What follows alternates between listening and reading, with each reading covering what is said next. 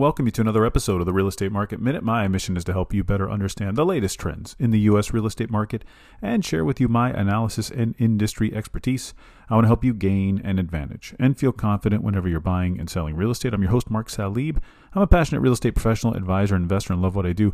DM me on Instagram at the Salib Group, and if you prefer, you can send me an email, mark@thesalibgroup.com.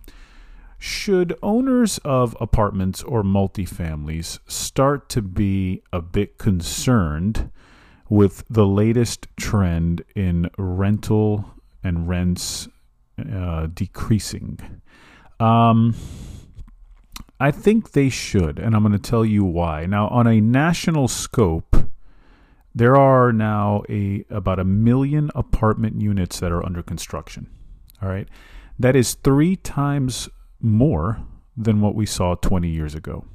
So we've been talking about this trend in construction and how a third of sales are in construction now. We see the home builders, just look at the stocks. They continue to climb anywhere from D.R. Horton to Pulte to just, Lennar, all the big ones, right? Now, in May, this past month, if we were to look at rents, they were technically still up, all right? In fact, rents were higher than a year ago in May. They were up 2.6% year over year. All right. But you've got, again, think about this. 1 million multifamily units are currently under construction in the United States. All right. That's according to the U.S. Census Bureau. That's, again, 3 times what we saw from 2 decades ago. So what that means is the number of new rental apartments that are opening up over the next 18 months, okay, assuming the time for construction, you have to think that increase in supply is going to potentially impact what apartment owners can charge for rent. All right. Remember that we talked about where we think in much of the country, we already started to see either slower or declining rent growth in many major cities.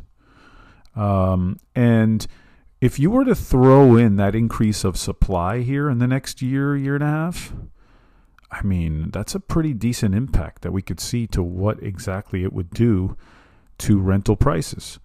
And I think as an investor, you've got to look towards the future. You got to look towards the year ahead and see that, look, I may purchase a property today, all right, but my new leases that I end up, let's say, renewing new leases in a year could be lower. I can't really assume higher rents anymore as I could over the last 2, 3, maybe even 4 years. And in general, right? But we saw such an increase. It's understandable. We saw in many cities up to a 40 to 50% increase in rents. But as new buildings come online and as new buildings start to present themselves, again, I think it's significant. Now, I'm getting some of this stuff here from the Wall Street Journal. Will Parker put together on June 5th a really good article. He notes in some, and so some of this is coming from there. The FTSE, that's the Nareit Equity Apartments Index. Okay, that is a REIT. All right, that is if you don't know what that is, that's a real estate investment trust. Usually, it could be private or public, but when you look at that particular one, that is technically a REIT index, so it follows several REITs that are related to apartments. Okay, so what happens is they usually pay you like a dividend yield based on what it makes in rents, and you hope there's growth there as they continue to build. It could be build or purchase more apartment units. It reflects in normally the index because those are publicly traded stocks. It's up 5% year to date. However, if you've been paying attention to the stock market, the S&P 500 is up 12%.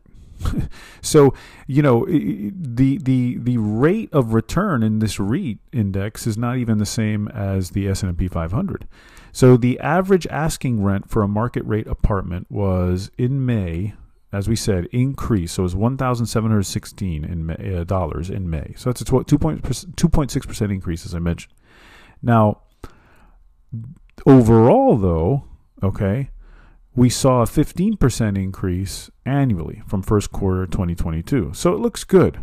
It looks good. But if you note, that is a significant decline from past increases. So we're seeing the rate. So we're seeing either one of two things: the rate of increase slow down, or the, decline, or just a flat line. We're seeing all that. If you look at all major cities in the U.S., that's what we're seeing. So what I thought we saw in recent months were tenants kind of saying, look, I can't pay anymore, so I'm going to have to find somewhere else to live.